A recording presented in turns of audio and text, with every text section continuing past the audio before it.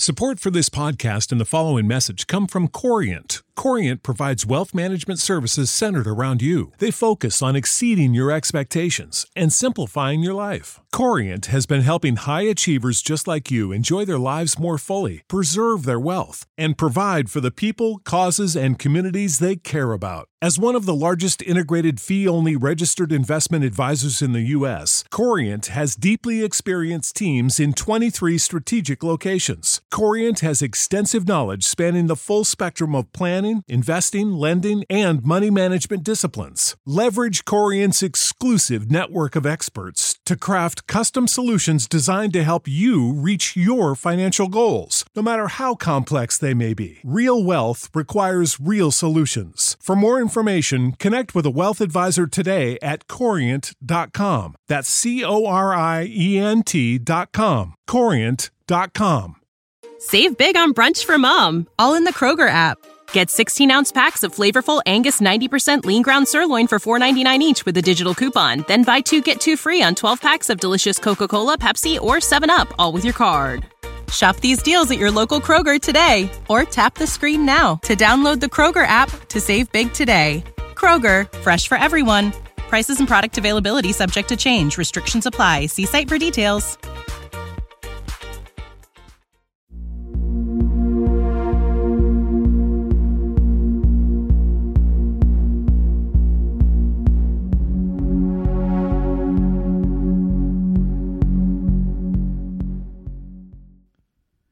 Hello, and welcome to the From the Shadows podcast. I am the producer, Jason Lewis. I would like to thank you for tuning in to the From the Shadows podcast, and without further ado, here is your host, Shane Grove. Welcome, everyone, to the From the Shadows podcast. I'm your host, Shane Grove, hunkered down here in the middle of the coronavirus scare of 2020. With me tonight, but not in the same room because of the coronavirus scare of 2020, is the super producer, Jason. Hey, how's it going, everybody? Boy, you sound like you're really in good spirits. Is that because you're not in the same room with us tonight, or is that... Don't tell him what them little beastie viruses may contain. and also with us tonight is the judge. Good evening, everyone. How are you doing, facing a little bit of extra turmoil in the county this last week, Judge? Well, it's been a little bit complicated, and people are scared, and people are worried we're going to shut down, and people aren't going to get paid, and it's been quite the challenge, but I think we got a good grip on it, and this is a good opportunity tonight to talk about some fun things that we're interested in and get our minds off those types of, burdens that are weighing on people. So I hope people have fun listening tonight whenever this airs. Absolutely. So speaking of getting paid, are we still having our backroom poker game in the judge's chambers tomorrow then afternoon? While all this is Absolutely not. So joining us on tonight's episode is a prolific, and I do mean prolific, author from here in Ohio, one Mr. William Krejci. Mm-hmm. You there, William? Oh, I am indeed. Yes. How are you guys doing this evening? Hey, you're not supposed to sound disinterested until we're about a half hour in. I was refilling my glass. Oh, okay. Oh, yeah. Oh, sorry about that. Distracted for a moment. So thank Bill, you guys for having me on. Thank you for having me on. I appreciate the opportunity to come on and spill the beans with you guys. Hey, we're excited to have you on. I've talked to some other podcast hosts that have had you as a guest, and they just did nothing but rave about you. So, cool. So you got the bar's been set a little bit high. Do not disappoint us. Well, I'm glad to hear that. I hope not to disappoint. So Bill, tell us how you got interested in, and kind of give us maybe a little rundown of some of the titles, and I think people we'll figure out what your specialty is or what your main interest. Okay. All right. So I'll start a little bit with the Franklin Castle, and I'll go from there. As far as the Franklin Castle goes, and how I ultimately got involved with writing a book about that, we have to go back a long time ago. Okay. I was about 5 years old, and we're driving down the road, and we're taking the scenic route home from my grandparents' house in Cleveland. At the time, I was living in Avon Lake, and we're coming up to the corner of West 44th Street in Franklin, and my dad says, as we're all piled in the family van, Dad goes, "Hey guys, look, that's a real haunted house." And he points out the front windshield at Franklin Castle right across the intersection. And my jaw just about hit the floor. And I'm like, what? Because it's like my father, he never talked about anything like that. So for him to say something as outlandish as that, I'm like, oh my God, it must be true then. Yeah, it's got to be real. So he started going on a little bit about it, and then I had a million questions. He's like telling me some of the things that he's read in the paper some years earlier, and he's going on about this, that, and he's like, oh, well, he's like, you know what, you're just gonna have to look for it. And every now and again, they would have it on TV, and or it'd be in the newspaper article, and they talk about it, and I'd be like all about it. And sometimes if we weren't in a hurry to get home, I'd make them drive past, which I found out people still do. They make their dad and mom drive past the castle so they could take a look at it. Kids still do that today. So I always had this interest in the Franklin Castle. So we'll leave it there for a little bit, and I'll get back to that. As far as writing goes, I've always had an interest in telling stories. Always loved local interest. Urban lore was a big one. So I grew up in Lorain County, so a big one for us out there was Gore Orphanage. That was like the huge one when we were kids. And you might be familiar with that one. Oh, yeah. Yeah, it's a great story. How much, now you haven't written a book on Gore Orphanage. Yes? No, well, yeah, it's in there. It's in a new book that I just wrote. The book just came out back in September called Ghosts and Legends of Northern Ohio. Oh, I took that one very literally. So I wrote about the legends associated with ghost stories here, found in pretty much from Pennsylvania to Indiana, and then from Michigan and the lake down to about Route 22. So about the northern third of the state, and just kind of included every little legend in there. And I started with the quote-unquote Helltown legend, which is Boston Township, Peninsula, Cuyahoga Valley National Park, pretty much. And I concluded the book with the Gore Orphanage legend. Started with the telling of the legend, like I always love to, because you always got to put it in context, and then get into the history and tell what really happened. So I was hooked on things like that. It was the Crybaby Bridges, the quote unquote witches' graves, or the haunted cemeteries. Then you get these other little ghost stories about, oh, that's a haunted tavern, or oh, don't go near that railroad crossing, it's haunted. There are some kids that were wiped out there back in the 50s. Yeah, stories like that. So I always got really intrigued by these great stories. I also, though, while doing the research for the castle, I started really getting involved in castle research for Franklin Castle around 1992. And in 2005, so 13 years later, I met a man named John Myers who was also researching it. We decided to pool our resources and write a book.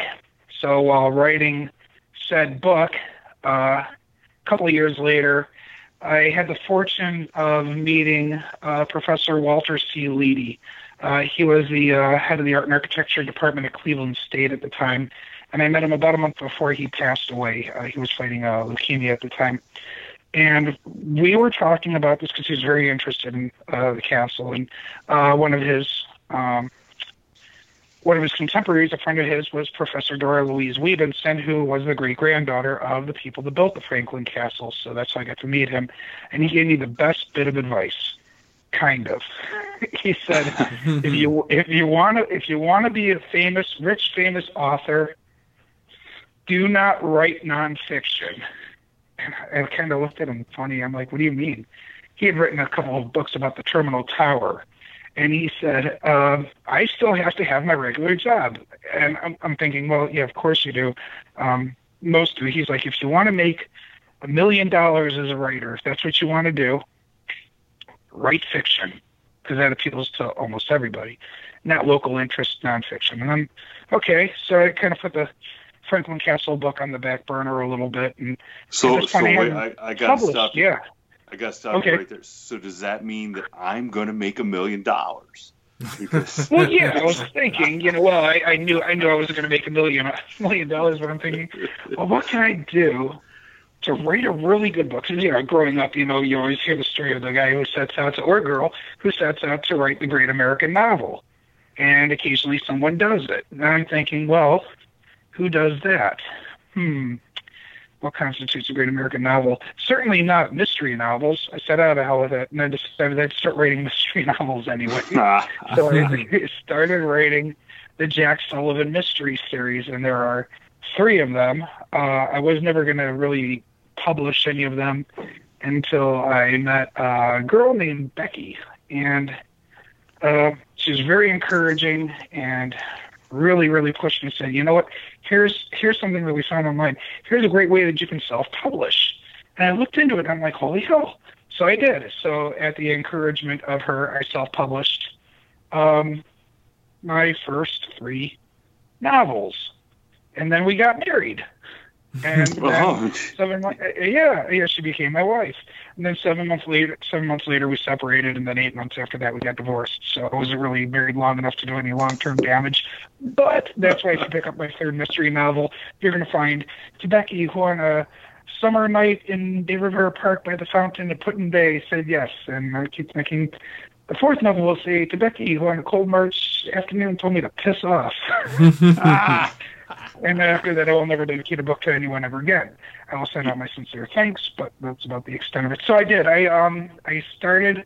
The first thing that I published and put out there were 3 mystery novels, and I really do mean that she really did encourage me, and I am eternally grateful for that, and many other things to my ex-wife.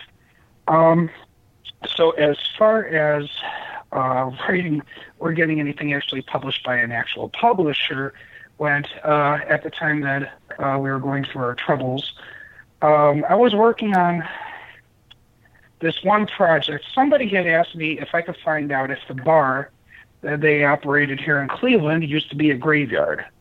And I kind of just stopped in my tracks, much like I did when my father pointed at the Franklin Castle and said, "Kids, look, that's a real haunted house." And I looked at this person and said, "Why would you suspect that your bar is built on a graveyard?" Thinking that, okay, paranormal activity or something right out of the movie Poltergeist. And she says, because Uncle Mike Carney dug up a tombstone in the backyard of the bar while he was operating the place. And I'm like, oh, okay, well, that makes sense. So I went down, saw the tombstone, took a few pictures, went online, started bringing up old maps, title transfers, everything. I threw in every resource I knew, because I have a real knack for doing property research. So I'm throwing everything at it, everything in my toolbox I'm trying to find. I can't find squat. What I am finding, though, on some of these old maps from the 1870s are little gray shaded in squares that say CEM next to them, indicating a cemetery. I'm like, wait a minute, I know that spot. There's no cemetery. So I started going to these spots to see what's left of them. In some cases, there are tombstones in the woods. And I started finding more and more of them, enough to write a book about. And I pitched it to History Press with a title of Beneath Our Feet, and they changed it to Buried Beneath Cleveland, and that became Lost Cemeteries of Cuyahoga County, my first published novel book through History Press, local interest nonfiction. I found over 50 graveyards in the greater Cleveland area that nobody knew existed, because they have houses, gas stations, grocery stores, parking lots built on top of them. Some of them are in the woods and there are ruins left, and in some cases it's just somebody's driveway or their front yard or their backyard. Interestingly, also, as a footnote to that, I found out that the bar that they dug up the tombstone, it was not a cemetery. It was just a one-shot. Just a one-shot. It was just the one tombstone. Yes, it's not a graveyard. The girl whose tombstone it was, she was 2 years old. She died in 1871. She's buried in Garfield Heights, and she's still buried there. when her father died about 15 years later, they replaced her tombstone with one that matched her father's and her brother's in this family burial plot. So tombstones do travel also. So it probably made its way. Interestingly, that happened the same year that they built the bar, 1887. So tombstones travel, and it probably made its way north to Cleveland. Was then repurposed as probably a paving stone going from the back door to the piss house. So that was probably what it was used for. So yeah, paver going to the outhouse out back. So that's what and it was the most basic way I found it. I went to findagrave.com and there it was. I'm like, okay, well that makes more sense. But it's interesting that because of my friends asking me to find out if their bar was built on a graveyard, because they dug up a tombstone for a 2-year-old girl who died in 1870 or 1871. That little girl who died over 150 years ago, or about 150 years ago, would change my life and get me published. Weird. That's fate. That's how things happen sometimes. Yeah, that's fascinating. So what after happened? that? Well, yeah. Before you leave that book, I think Mm-hmm. I have some questions about that book. Yeah. I think Jason does too, because he actually mentioned that book to me earlier today. Yeah. But what what happened to these graves? I mean, did they not move the graves when they just built something? In some cases, they did move them, and in some cases, they simply moved what they could find. In some cases, we've all seen Poltergeist, I think, the original, not the lousy knockoff that came out a few years ago. But in some cases, you only moved the headstones. You left the bodies, didn't you? But you only moved the headstones. Yeah. So that's the case, too. I even joke about that movie in the introduction. But in some cases... and one of the places was haunted. I'll tell you about that in a moment. But in some cases, they moved nothing at all. Headstones, bodies, you name it, it's all still there. See, that was my question. Very hard to get to. That's what I was going to ask you about. Yeah, some of them are still there. Let's see. Let me cite a few cases. In one case where they moved the cemetery, there was the old Bedford burying ground, and this is one of the chapters in there, and this is really unfortunate. They were moving it in the 1880s, so to where the Bedford Cemetery is located now, just simply across the street. And the reason they did this, they were extending a railroad line across it. Now, when they went to move this one guy's wife, he wanted her casket opened. He wanted to look upon her again. Okay, they did weird things back in the 1800s, and he expected them to open the casket, and as long as the casket is well sealed and well preserved, the remains will remain intact and very presentable many years later.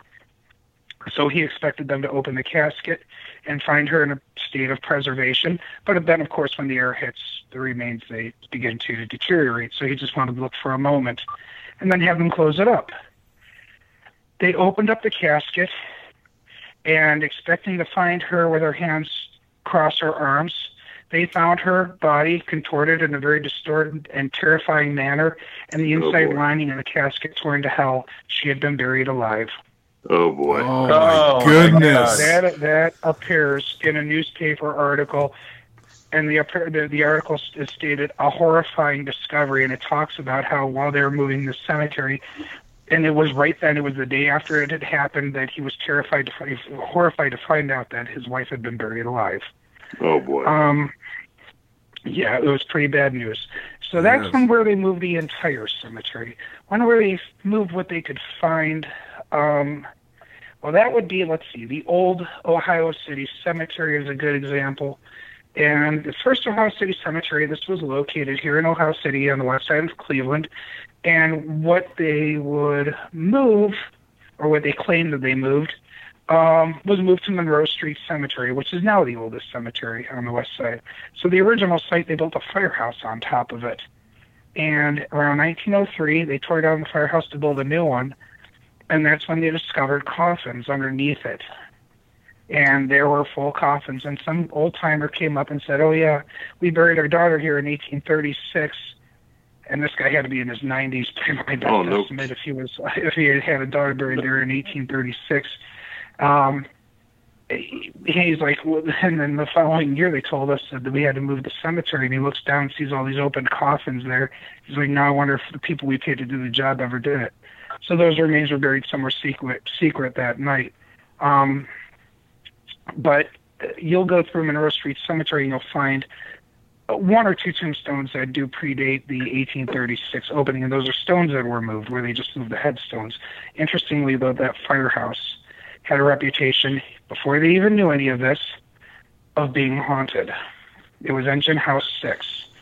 It would have, the bell would ring inside while nobody was inside the firehouse. The horses in there for the pumper team would freak out some nights. One guy went down to light the furnace, and as he reached for the tinderbox on the ledge, he said that a ghostly skeletal hand reached out of the wall and grabbed at him. He would not go back down there again. Another fireman staying the night there was having somebody pulling the blankets off him. And finally, he jumped at the person after freaking out a few times, and everyone said, it's not us, it's not us. Finally, he dove at the person, and the person he dove at shot up like a rocket through the ceiling. That fireman died about 3 or 4 weeks later. So it was really when they found out that this firehouse had been built on top of a cemetery. There is no longer a firehouse at this time. If anyone listening is familiar, or even if you guys are familiar with the west side of Cleveland, the Ohio City neighborhood, have you ever heard of the West Side Market? Yes, I have. I frequent there. Yeah. Immediately to the south of the West Side Market, on the south side of Lorraine Avenue, is a RTA station where the rapid transit pulls up for the Regional Transit Authority. There's that. There's a road called Gearing and a road called Abbey, and then the northeast corner of what's now called Market Square. It's all about to be redeveloped.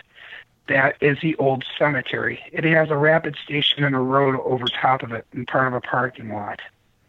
So, that's they're redeveloped it. So if they do find some more bones there, well, we'll know who they are, roughly, kind of. So that did end up becoming, my first book. Some of them you can go up into the woods. One of my favorites is it's out in Moreland Hills. It's Moreland Hills.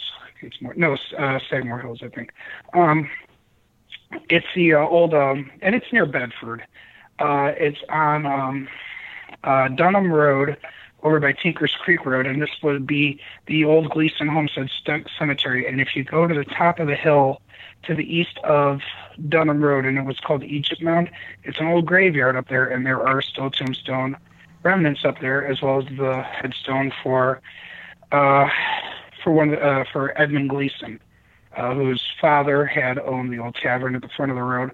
But Edmund had also built the old stone house that's on the corner of Tinker's Creek Road and Canal Road, which still stands today. He built that in 1854, and he died a few months later. It's very sad.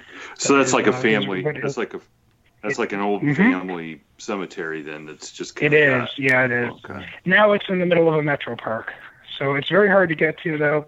And anytime anyone wants to go exploring, I always tell them, dress appropriately. There are better times of the year than others to go, and I say this because of wildlife would be the best way to say this. I came out of underdressed. I came out of one area wearing shorts and almost like flip-flops and sandals, and I came out and I had a tick on my leg. So be careful. Yeah. No, he hadn't bitten me yet. So, and I discovered that. I'm like, whoa, holy moly! And another time I was looking for down near Cuyahoga Valley National Park, I was looking for one tombstone, Narrow Meadow, and I'm looking around. I'm looking through this pasture, and I damn near trip right over a hornet's nest, which usually you see on the top of a tree, right, or something like that. No, this was made 2.5 feet up in the grass, right there in the tall grass. Oh my goodness! And I froze solid, and because if they were active, I'd have been stung to death, bald-faced hornets. I'm mildly allergic, and I freeze, and I'm about to run, and I stop, and I'm like, wait a minute, it's December, they're dormant. And it's a good thing I didn't run, because about 10, 15 feet away in the direction I would have ran, I would have run into yet another hornet's nest. So, yeah, terrified of hornets. That's one of the two you're things okay I'm with afraid of. The other being tornadoes. You're okay with the tombstones, but the Hornets really. Yeah, Tombstone's not bothering me. A tombstone is just a beautifully carved, in most cases, a beautifully carved piece of stone. I'm not even afraid of. I'm afraid of no ghost. You know. I have no problem living where I live because it doesn't really bother me. So, so that was the first. An interesting, to throw an interesting interjection. I was just watching behind the scenes of the movies Ghostbusters, and they contacted Ray Parker Jr. and said, "Hey, we want you to write a song for the movie." They gave him 2 weeks, and he came back with the song. You know, that became massive. He wrote it in 2 weeks. And you're still saying it. People are still singing it. Right. Yeah, here it is. Like 35 years later, and we're still saying. We're still part of. It's still part of pulp culture. Yeah, but do you know he blatantly stole the bass line and the melody from "I Want a New Drug." Oh, you're right. It does sound a lot like. You know what? He does. By Huey Lewis in the news. Huey Lewis in the news, absolutely. Huey Lewis they sued him, and Huey Lewis is credited as a co-writer on Ghostbusters. No kidding. No. I never knew that either. In fairness to Ray Parker Jr., they only gave him 2 weeks. Yeah, believe me. So he basically looped somebody else's song. Yeah. I got wasted off my ass one night with my brother when he was going through a divorce some years earlier, and we wrote a song in one night, and it's called. It's one of those songs. It's like it sounds like a sea shanty. It's a nautical tune, and it's one of the only songs ever banned from Put-in-Bay, Ohio. And it's called "My Last Ride on the SS Filthy Whore." So, but it comes with a legal disclaimer. I tell everybody, no, the song is about a boat. It's about a boat. It's not about my brother's ex-wife, Sarah Lesher, who lives on Rollo Road in Wellington, Ohio, who divorced him in 2005, took him for the house, the car, the kids, all their money, all their property, and had been having an affair on it with another guy for the last year of their marriage. It's not about her at all. It is about a boat. And the song is called "My Last Ride on the SS Filthy Whore." You know with an interesting parallel to that, since we're all talking about Ray Parker Jr., he did have another semi-hit song is "I'm in Love with the Other Woman." With the other woman, yeah. Oh, yeah. See? That is an interesting. Because his life was fine until she blew his mind.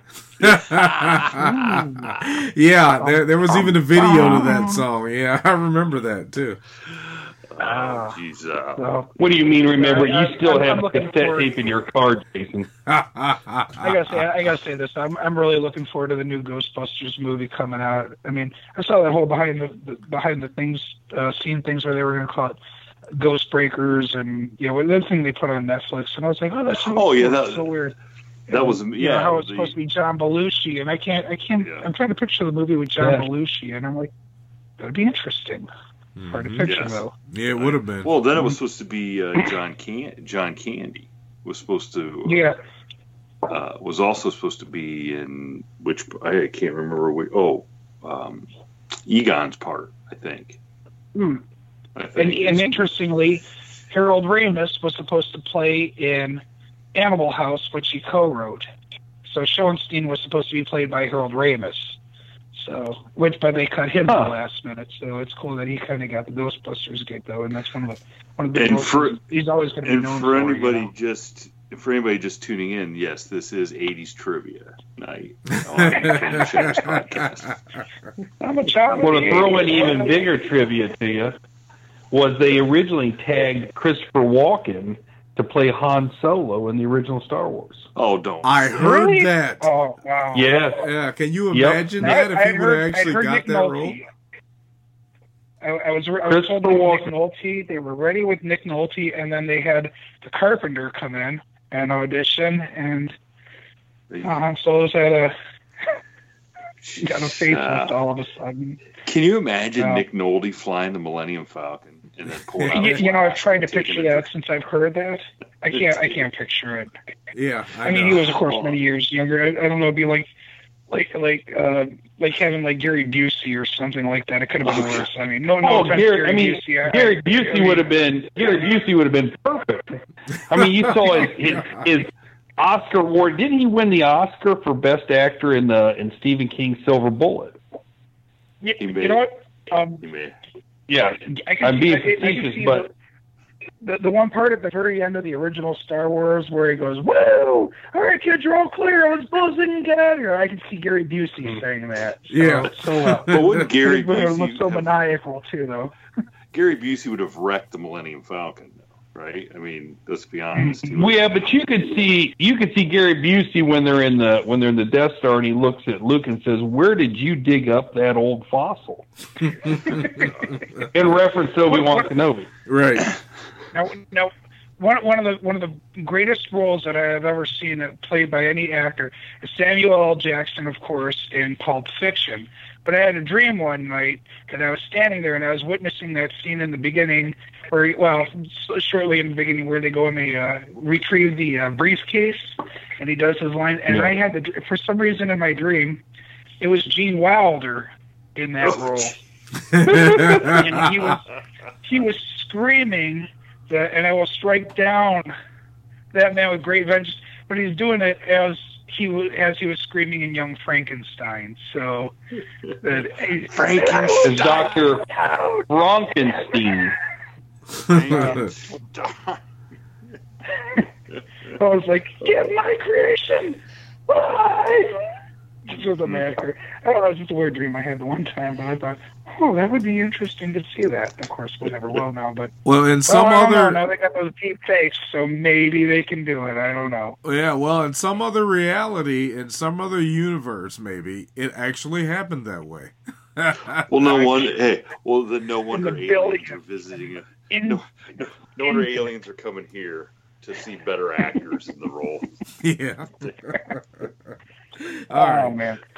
All right, so let's get back to some serious ghost talk here. All right. Yeah. Okay. All right. So wrote the book about the cemeteries. Pitched the idea of the book about the Franklin Castle, and this was interestingly. This came on the heels of Paranormal Lockdown came in and did an episode of the Franklin Castle, and so they came here and shot this. And when it aired, I was watching it, and I'm like, that's a little upsetting. Okay, well, they didn't put that in, and they didn't put that in, so I sent an email to Nick Groff. I kind of asked him a couple of questions. They actually had me come all the way to Cleveland from Put-in-Bay to meet them at the house, walk through with them here at the house, and go through almost like a room by room tour of the castle and talk about the real history of the family. So when it aired, I'm not on there. I didn't give a damn either way.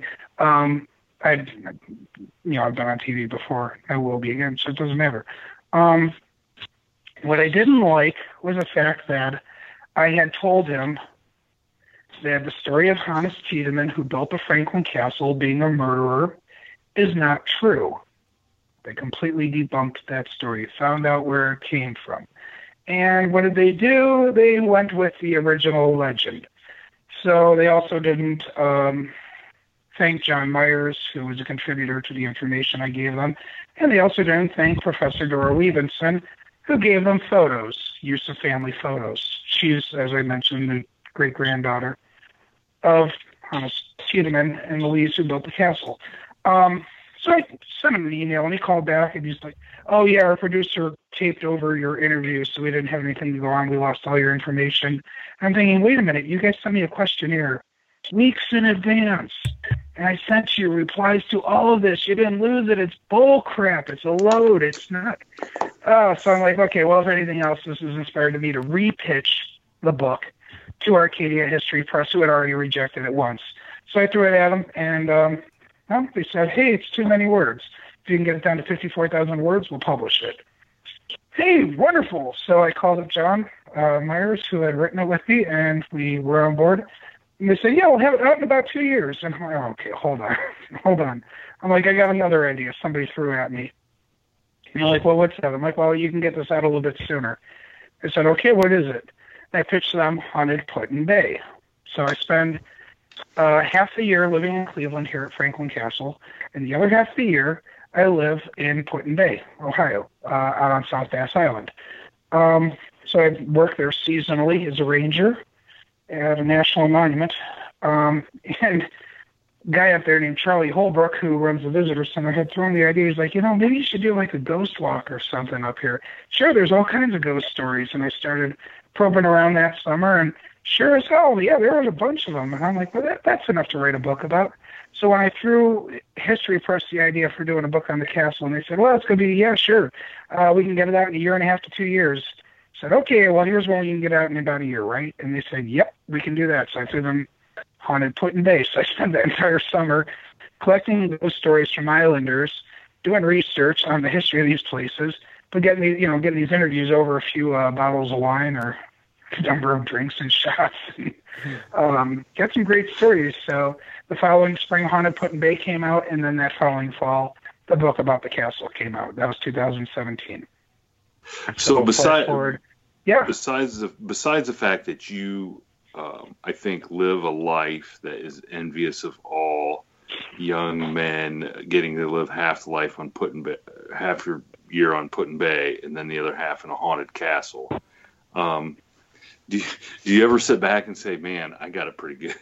Yeah, I do every once in a while. So it's kind of like one of those things where, you wake up in the morning and it's like, pinch me. It's like, wait, I'm really here. Yeah. So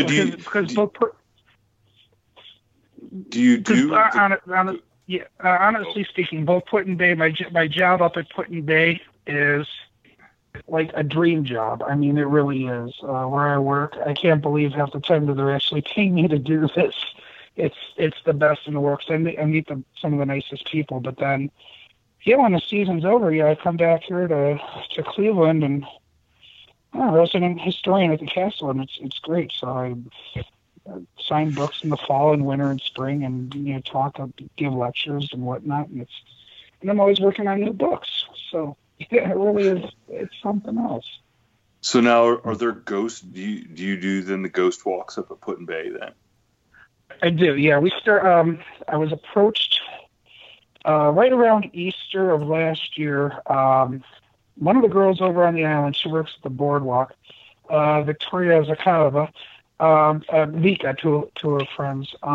She approached me. Her friend Jimbo, and she had asked me about she wanted to do a historic village walk, like a history walk of the village. And so, it'd be something that we can offer people. It's more families, something to give families something more to do. And she's like, but I need to know more about the history. So he's like, well, hey, talk to Guinness Bill. He's my nickname up there. He's like, hey, yeah, he knows all the history around here. So she hit me up and asked me if I'd be interested. I said, yeah. And so we went and to get approval from the village, went before the council and everything. And we had talked about this right beforehand and said, hey, we can also possibly throw a ghost walk in there too, or something to do. And said, yeah, that'd be great, So we threw that.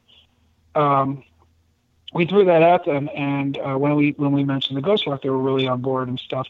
I'm glad we did, because the historic village walk, where we dress up in period costume and lead people on a walk of the village on Tuesday afternoons, we didn't get a lot of interest in that, but we were slammed on Friday nights though for that ghost walk. So the ghost walk kind of saved us. So we've kind of deep sixed for now the village walk, and now we're doing the ghost walk on Tuesday nights and Friday nights at Put-in-Bay. As long as we can gather in groups of more than 10 when the season starts. We'll see how this goes. So, what? Now it's the haunted. It's officially the Haunted Put-in-Bay Ghost Walk. So, what is your? Let me ask you a couple questions here. Then, what's your favorite haunted story from Put-in-Bay? Oh, and gosh. That's a hard one. And then I'll follow this up. And then what? like, did you, in writing the book, did you just go talk to people and get stories, or did you actually go do any kind of investigating and see if some stuff was valid? It was great, both great questions. Let me see. One of my favorite places, one of my favorite ghost stories up there, would have to probably by far be chapter 1. It's the first story in the book. It's the Park Hotel. It's a remarkable building. It's one of the oldest continually operating hotels in the state of Ohio. Dates from the 1870s, and it is still in operation since the 1870s. So it's about to celebrate 150 years here in a few years. That has a lot of activity. I mean, it has history to back it. Tragic events throughout its history, but changing hands, colorful owners. The island itself is remarkable, but then the reports of paranormal activity are fantastic over there as well, what people have reported. It's one of my favorite places on the tour, more so than the Cursed Fountain, and I only say it's cursed because that's where I proposed to my ex-wife. Let's see. I throw that one on the tour every time. The Monument, Perry's Monument, has ghost stories about it. What this was as far as my research, it was getting a lot of the stories from people. There were some places that, as you read, like the existing island guides, that say that the Doler House is a haunted, and that the Crow's Nest, which is a private club, it used to be a hotel, is a friendly inn, is also haunted, and that there was a cemetery across the street from it. Then there are stories from rangers at the monument who had said, that they witnessed this and they witnessed that. Talks about the Park Hotel, Ashley's Island House. There are all these stories that were already there that I stumbled on. But when I started doing the research, because the first year, right before I pitched it to the publisher, I didn't know that there really were that many stories. And then everybody came out of the woodwork when I was writing this and said, oh, yeah, no, you got to check out, you got to talk to this person, or you got to talk to this person. And some of these stories did go back many years. But of all the stories that I wrote about, I missed the one that was one of the most important ones. And I won't go into great details of it because I am going to be putting it in a future book. Just to clarify, though, I'm going to take a step back from writing ghost stories for a couple of years. I'm still working on them, and I've got one great book in mind right now. But I did find a story of a haunting at Put-in-Bay in a few newspaper articles from 1891. And it has not been written about since. And I am like, where the hell is this? And I'm looking up every historic map, and I'm looking at property owners that are mentioned in the article, and lo and behold, I find it. And my friend Steve, who I work with, he works in the maintenance department. He lives right next door to it. At Put-in-Bay. And it's like, oh my God, this is remarkable. This is incredible story. So, and I'm so pissed off at myself though, because I missed it when I wrote a book called Haunted Put-in-Bay, and I didn't put it in there. So, well, you know what I did. We'll blame that on your ex-wife. Yeah, this one will be in. This will be in my next book. I just was finally able to announce last week because it was official that I do have a new book coming out for Memorial Day weekend of 2021 called Lost Put-in-Bay. Now, when I say I'm not writing ghost stories for a little while, I'm taking a back seat on that. Doesn't mean that I'm not going to tell ghost stories, because I will put that in the book. So you'll see that in about a year when it comes out. So that story will be there under the section for attraction, but otherwise it's going to be a story. The book will be about sites and attractions and things like that on the island that are no longer there or are no longer open to the public. So that's going to be more site histories, like the cemetery book, only not as creepy, I guess. I don't know why people always think cemeteries are creepy. I don't know. So that'll be out, Memorial Day of next year. So I did do a lot of research with sitting down and interviewing people, and it was usually over a few glasses. And my little voice recorder, which they used to use for trying to catch EVPs, and if they had to like interview people. And I was really glad they did. One of the people that I did interview, though, Terry, he passed away the following spring. But I felt really privileged to be able to sit and talk with him as he shared his stories of the Doler House where he used to live up in Put-in-Bay, which is now the Put-in-Bay Winery. That's what it's called. Oh, okay. And right. he did live there. It's an old historic home. In fact, part of that house is the oldest standing structure in the village. So it was added on to, but it dates to the early 1850s. So you did have some stories about that place. So did you go and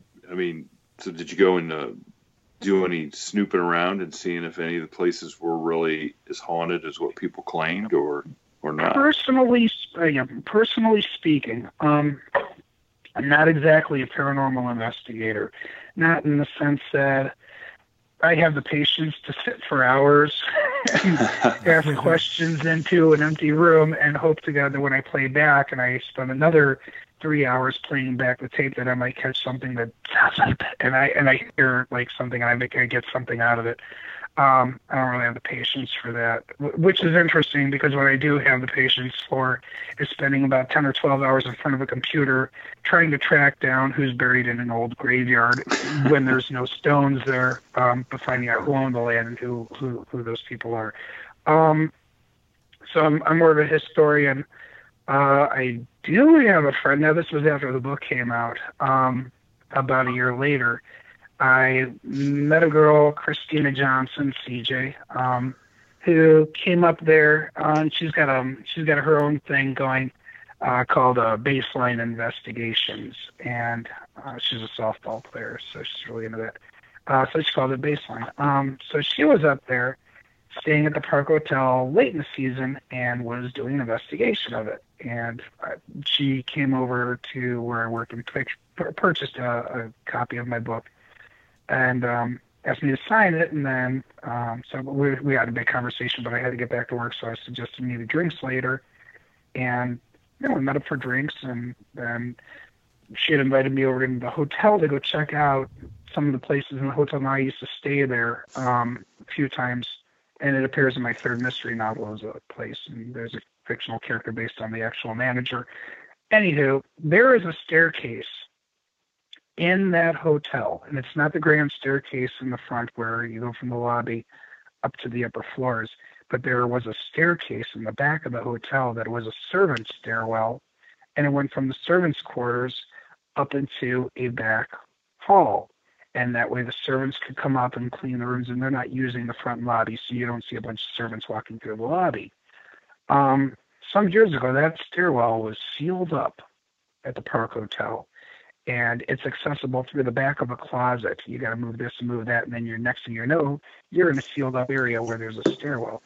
The interesting thing about this was some years ago, a woman was walking past the Park Hotel and came in and approached the poor girl working behind the counter and said, "Hey, I'm a medium, and you have this girl caught in the stairwell." And she just looks over at the stairs and says, "What are you talking about?" She's like, "No, not these. There are other stairs somewhere in this hotel, and there's somebody that's stuck there." She's like, "Okay, well, whatever," and just kind of dismissed her. Her uncle worked at the restaurant across the street, so she went over and asked him. And he's like, "That's interesting because a few years ago we sealed up a stairwell and it's still there." So when I was there with Christina Johnson with Baseline Investigations, and she was doing her paranormal investigation of the Park Hotel, I got to see the stairwell, and she was trying to get some EVP recordings.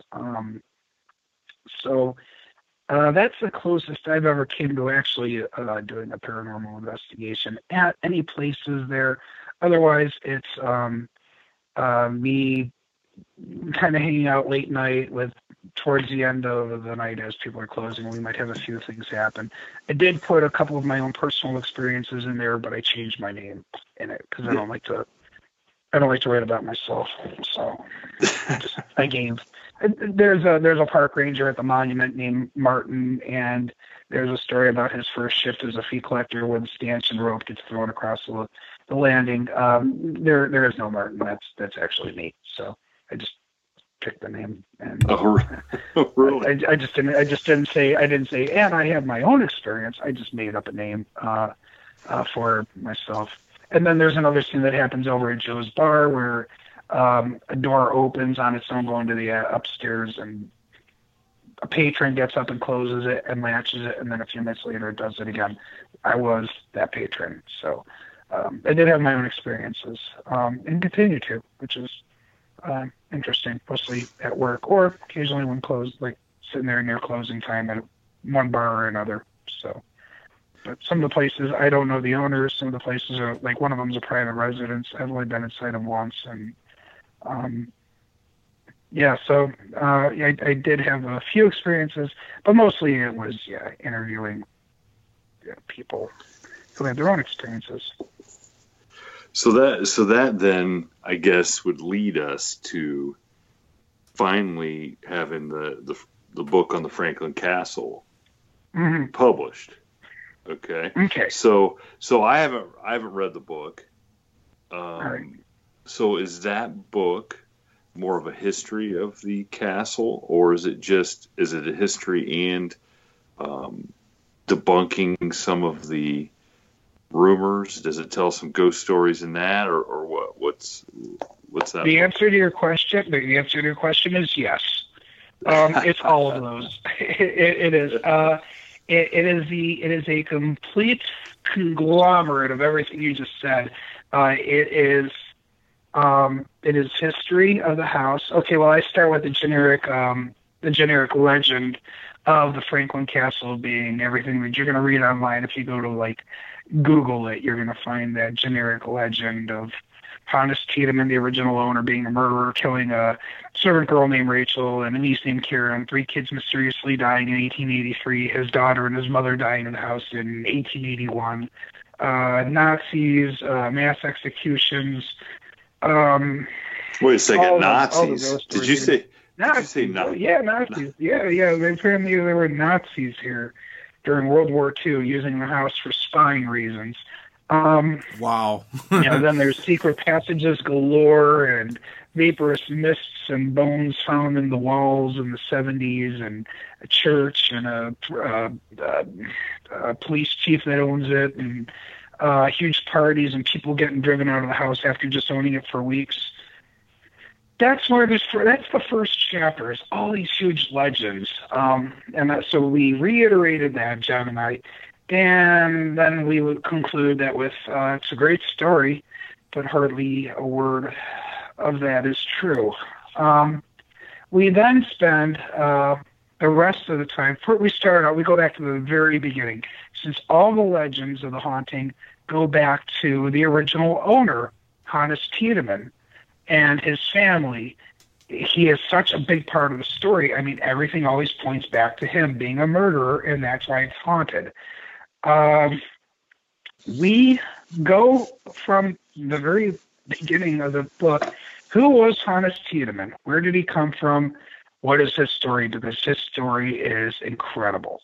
So we spend about the first half of the book talking about this guy and his family, who he really was, everything. It's a fantastic story. All the amazing crap that went into this building of the house, what it looked like, where else he lives, because he had another house built over in Lakewood, the next town to the west of us.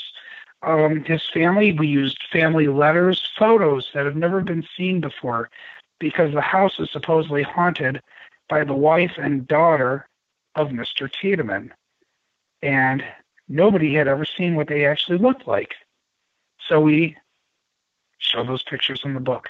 So for the first time ever, people got to see those photos, given to us by the family, who, while doing the research, John and I became friends with. They were fantastic people. They were really nice.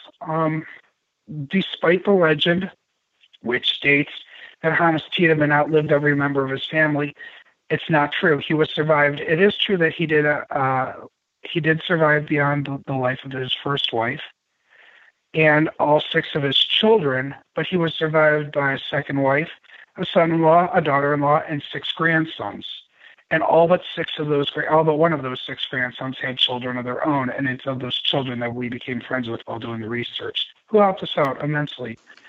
with the books. So that takes about the first half of the story. And then we clear up the story about the Nazis. They weren't Nazis. They were German socialists. It was a singing society that had the house.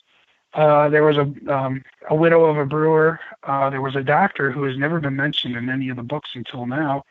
Then we start getting into the ghost stories, because those really ramp up in the second half of the story.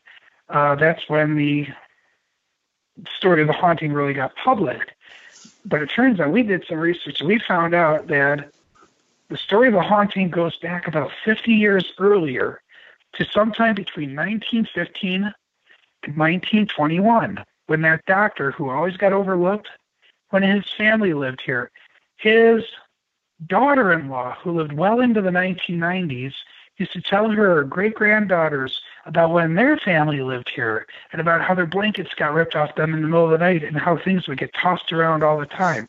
They only lived here for 6 years, and they got out.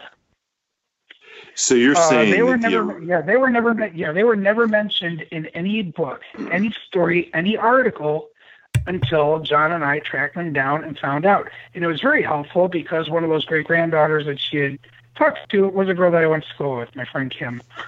So that was very helpful. And I'm like, are you serious? And she's like, yeah. She showed me her great-grandfather's World War I draft registration, and it has 4308 Franklin Boulevard. I'm like, yep, there he is, Leroy Shirky. And there's son of the doctor. Like, yep. So the house had ghost activity clear back then.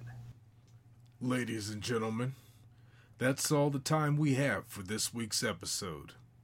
Tune in next week to the conclusion of this exciting interview with William Krejci. In the meantime, chime in with a comment or visit our discussion page on Facebook called After the Shadows. Don't forget to tell a friend about the From the Shadows podcast.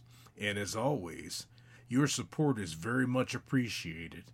And until next time, don't shy away from what may be lurking within the shadows. We are out. God only knows what's hiding in our shadows. God only knows what's hiding in our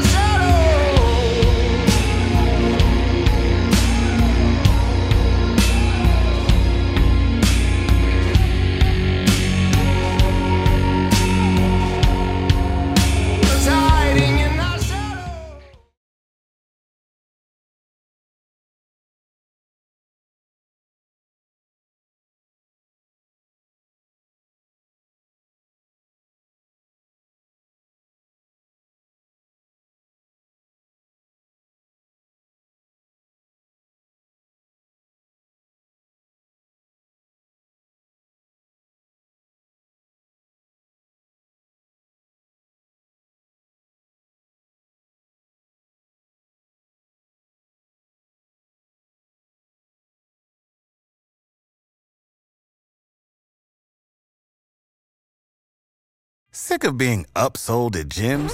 My guy, you're currently a base member? For $90 more, I can upgrade you to our Shred membership. For $130 more, you'll be a Swole member. And for just $300 more, you'll reach Sweat Platinum. At Planet Fitness, you'll get energy without the upsell. Never pushy, always free fitness training and equipment for every workout. It's fitness that fits your budget. Join Planet Fitness for just $1 down and $10 a month. Cancel anytime. Deal ends Friday, May 10th. See Home Club for details.